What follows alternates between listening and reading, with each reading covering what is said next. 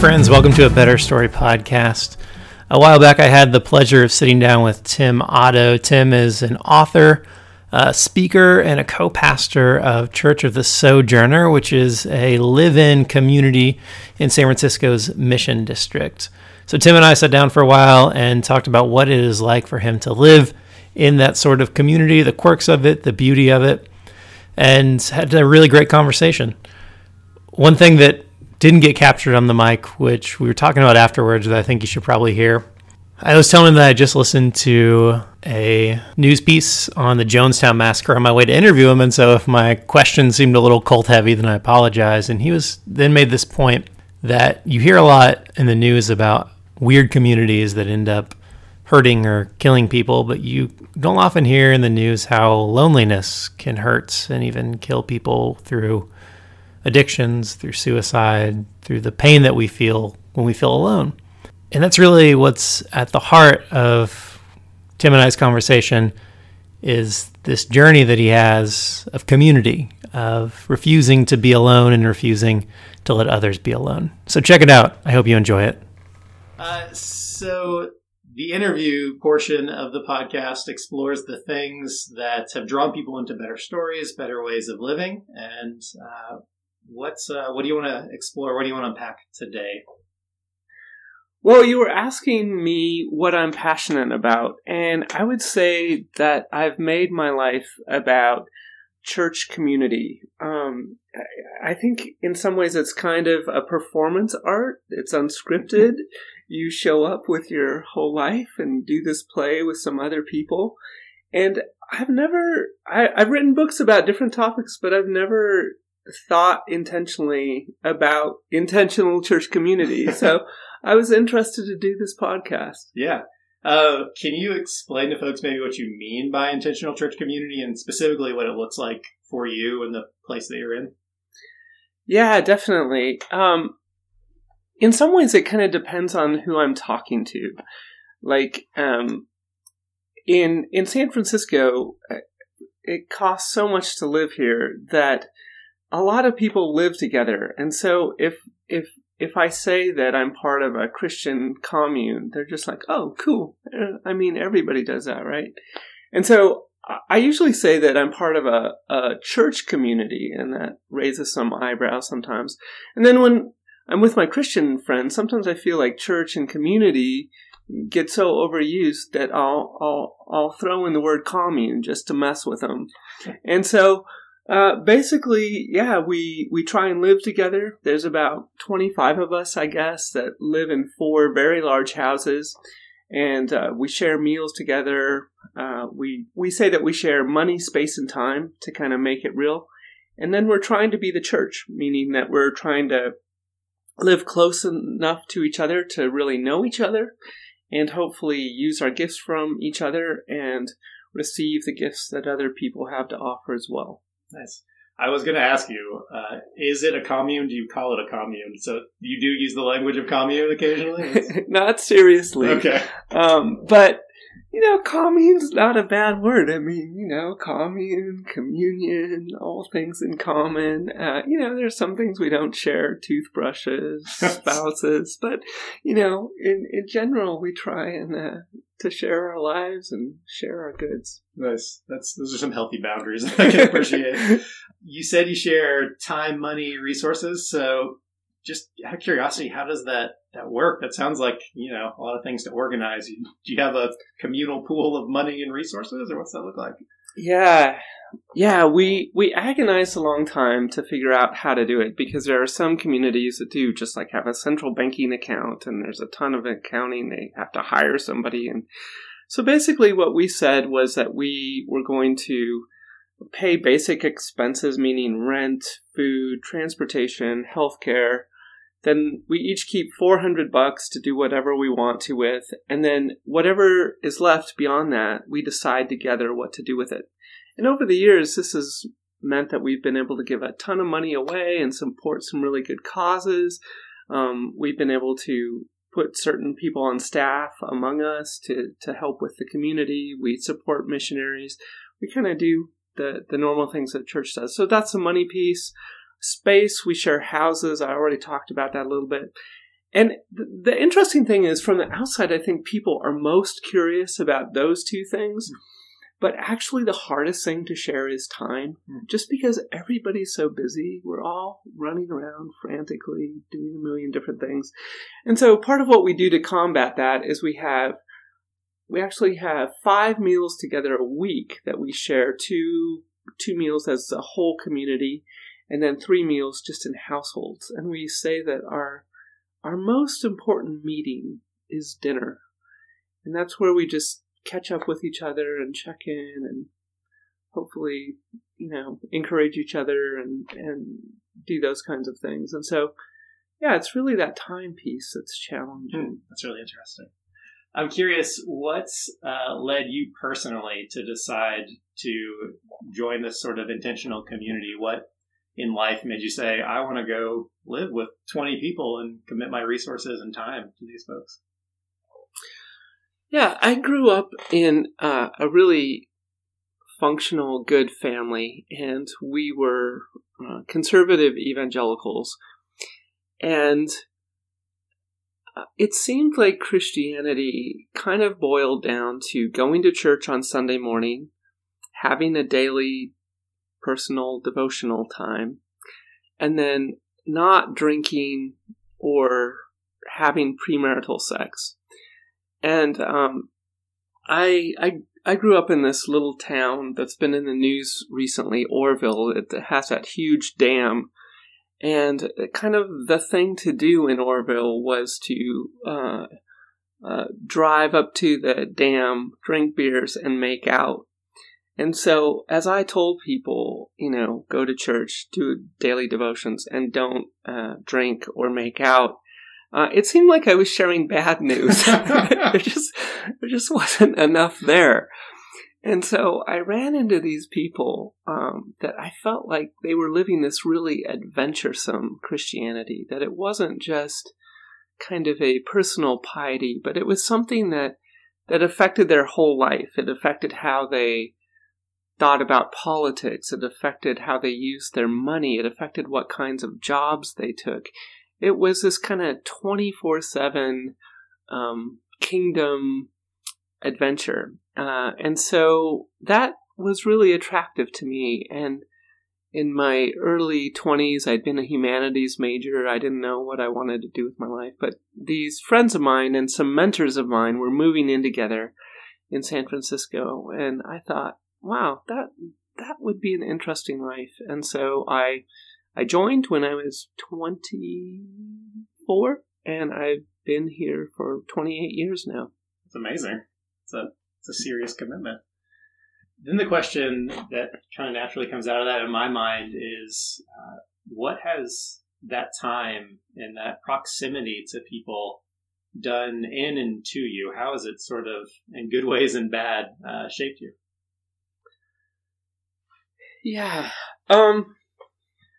Well, one way of talking about it is that when I was here very early on, I remember one of the talks that one of the pastors gave. John, his name was John, and he was this very intellectual guy, Oxford educated. And one night he showed up to our Bible study and said, "Last night God spoke to me, and God said words, and I want to tell you what he said."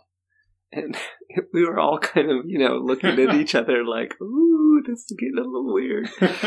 But then he said, God said to me, "John, your deepest desire is not to be admired, but to be loved."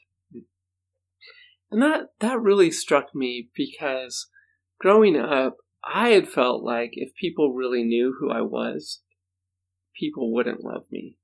And so I kind of just went for the substitute that our culture offers, which is admiration. And so I tried to achieve in many of the usual ways, and, failed at certain ones of them. But nevertheless, that was my path. And so what he said really struck me. And I just thought, living here, I'm finding myself well loved. And that, that's like what we all yearn for, right? People who really know me. They know me, and yet they seem to care for me. Mm-hmm.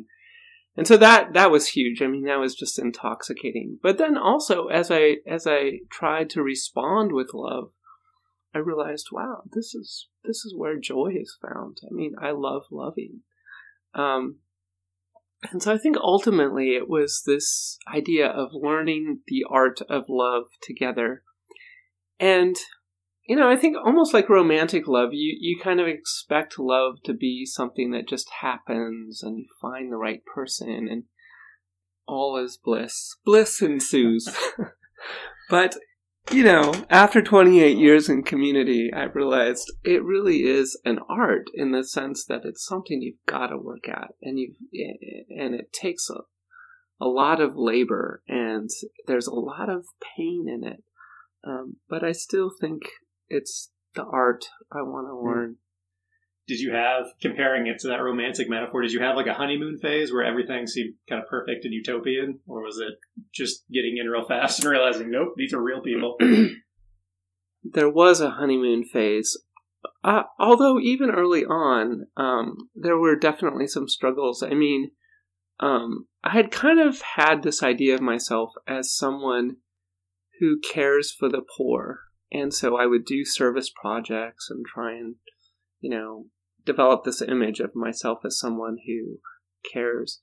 But then moving into the community, we had some people who were poor in different ways. And living with them, I realized that I mostly loved the image of me loving the poor rather than loving actual poor people. And so right away I was confronted with who I am, and, immediately there was that very concrete difficulty as well.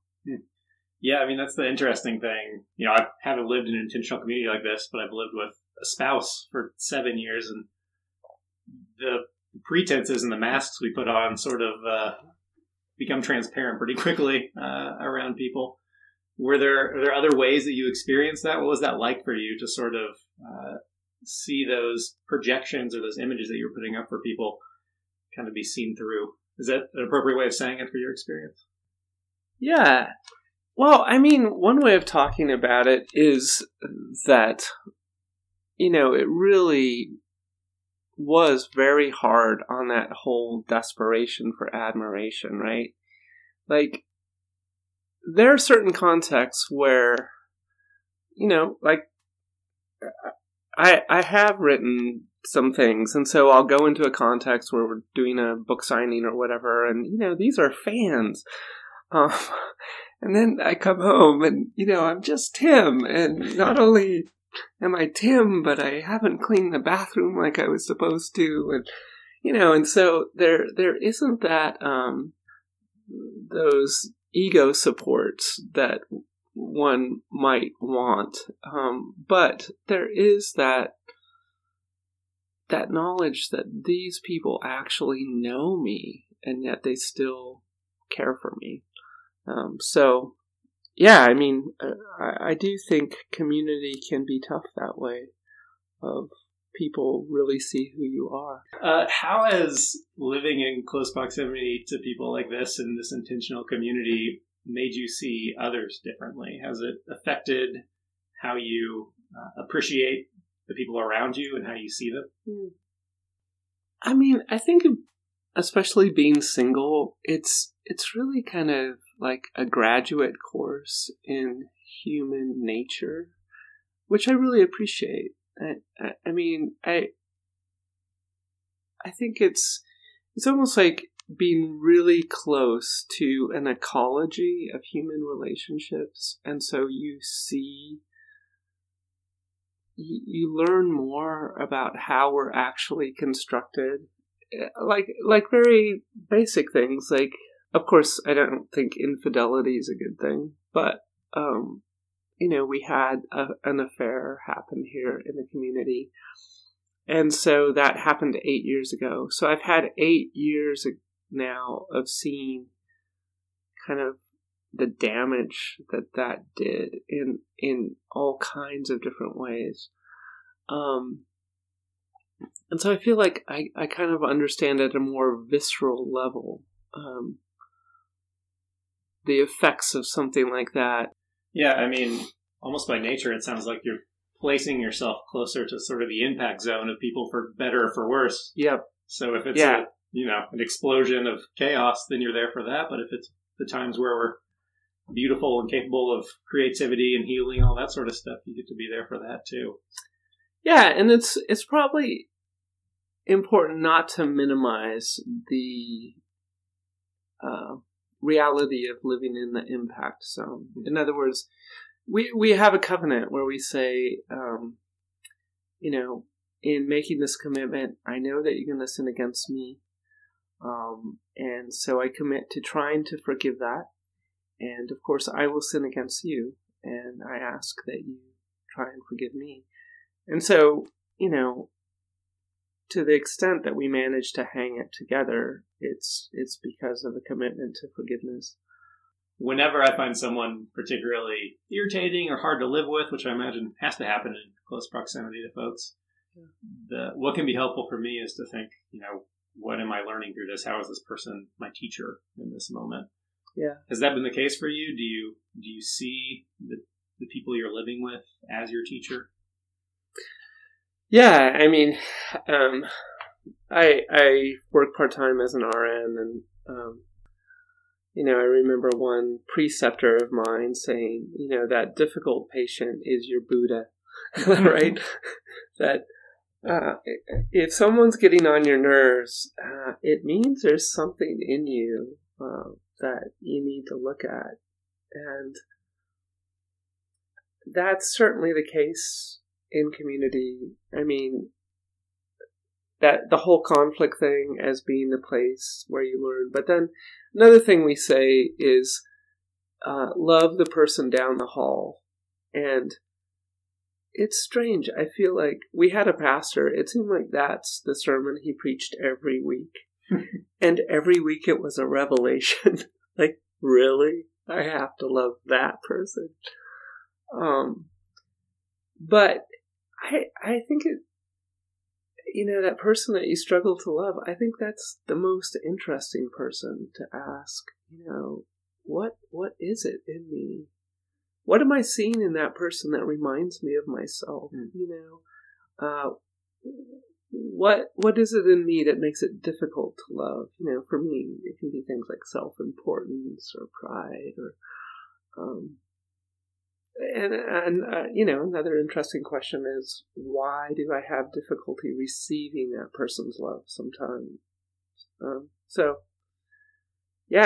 think the difficult people are the ones we need to pay the most attention to. Yeah. That's huge to me that you reflect it back on yourself, as opposed to, I have a tendency to just put it on that person and say, well, you got some flaws and I'm fine, but it's all on you. Sure. But yeah, that it really does reflect back and say something about our own self-image and our self-understanding and identity. One of the questions that comes up on mind as well, just naturally, is boundaries in this sort of environment. What does that look like for you to try to, you're intentionally blurring some boundaries, but I imagine you also need to maintain and keep some healthy boundaries. What's that look like? Mm-hmm. Yeah. Well, one of the pop psychology words that I think has been really important to us is differentiation. And that's the whole thing of, somebody can be having their own drama, and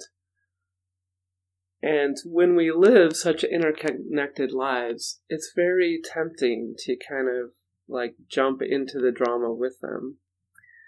And so part of what we've had to learn is really those internal boundaries of saying, that person is choosing to be angry, that person is choosing to be fearful, whatever.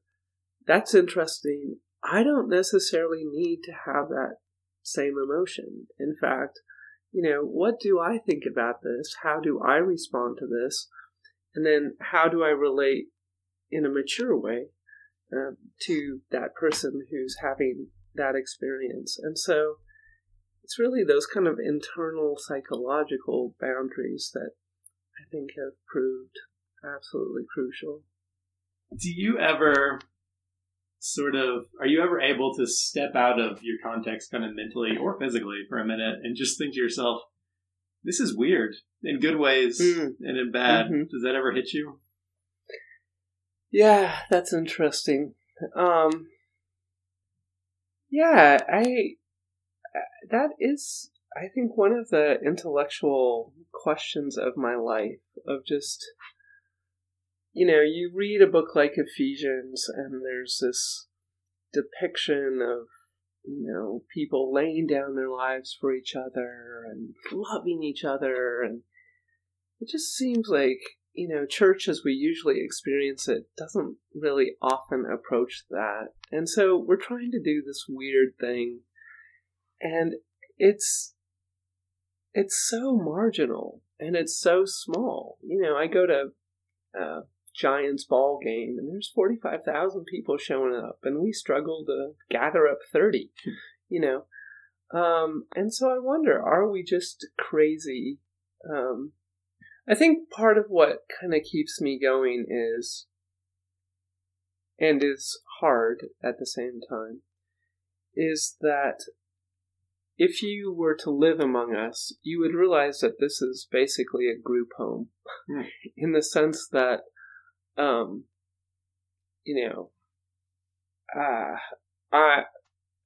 I have an addiction that jumps on me every once in a while. I live with folks who have pretty significant mental health issues. I live with a widow who's 74. I live with another guy who's 76 and used heroin for like 40 years. And so I feel like this is a place for a lot of vulnerable people who end up being part of a relatively functional family. And I think it's really good for them. Day to day, I think there's enough good happening that I'm encouraged to continue on. Yeah, well, from the outside looking in, it seems like you're choosing sort of depth over quantity of relationships. You mentioned Buddha earlier. I heard it said recently that one of the Buddhas at some point said something along the lines of, if you want to strike water, dig one deep well and not 5 shallow ones. And it seems like you're digging a very deep well of community and relationships, which is weird, but in a good way, or in a way that, is pretty countercultural or uncommon in our world. Yeah, I hope that's right. I mean, who knows? In a church context I was working in before, we talked about loneliness, and I had someone ask me afterwards, and we talked about it in the context of literally just being alone or living alone or potentially singleness. And he came up to me and said, I'm in a family, but I feel alone in my family. And I was struck by that. And you obviously are around people, quite often, and you're living in close proximity to people. Can you and do you still feel lonely, and how do you push against that or open yourself up to the point that you really fight that loneliness in community? Yeah, I think that's a really great point. One time I was complaining about being single, and a friend of mine who was in a very difficult patch in her marriage said, yeah, that sounds bad, but laying next to the person that I resent and despise, that's lonely. And I thought, yeah, that sounds really awful. You're right. And so, sometimes community can be the hardest place, right? Like, you can be in your room and you can hear people in the living room laughing, and your thought is, why wasn't I invited? It can almost accentuate it. Do you find yourselves as a community and you personally having to guard against some of those I don't like to use the word, but kind of cultish qualities, groupthink and idolizing a leader, those sort of things. Yes. My cousin, it's kind of funny. This is a podcast, so you can't see this, but she would take her arm and kind of use it like a gauge, and on certain statements, she'd swing her arm over, indicating the cultometer, that's cultometer worthy. And so we had kind of a community that we were very close to that we saw implode. And so as a result of that, we took a lot of measures to try and stay healthy. And one of those is that we're in relationship with some other churches, a local Presbyterian church here, and then some church communities that are somewhat like us. And every 3 years, we invite them to come and interview everybody in the community. And then they come back and they give us a report of here's where you're getting a little weird. Here are ways that you're doing well. And any community member can say, hey, I want that to happen right now. I'm concerned right now. That needs to happen.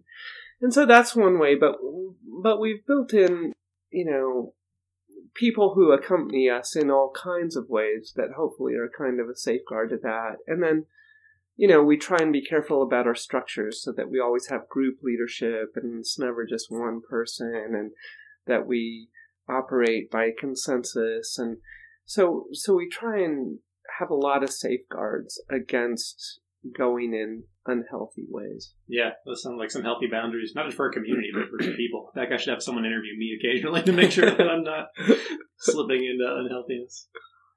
Well, great. Anything else that I've missed? Anything that is worth sort of unpacking and bringing to the surface as you reflect on your time in intentional community?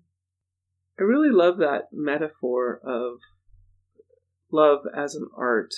And I'm kind of a jack of all trades and dabble in a lot of stuff. And I'm not particularly good at any one thing.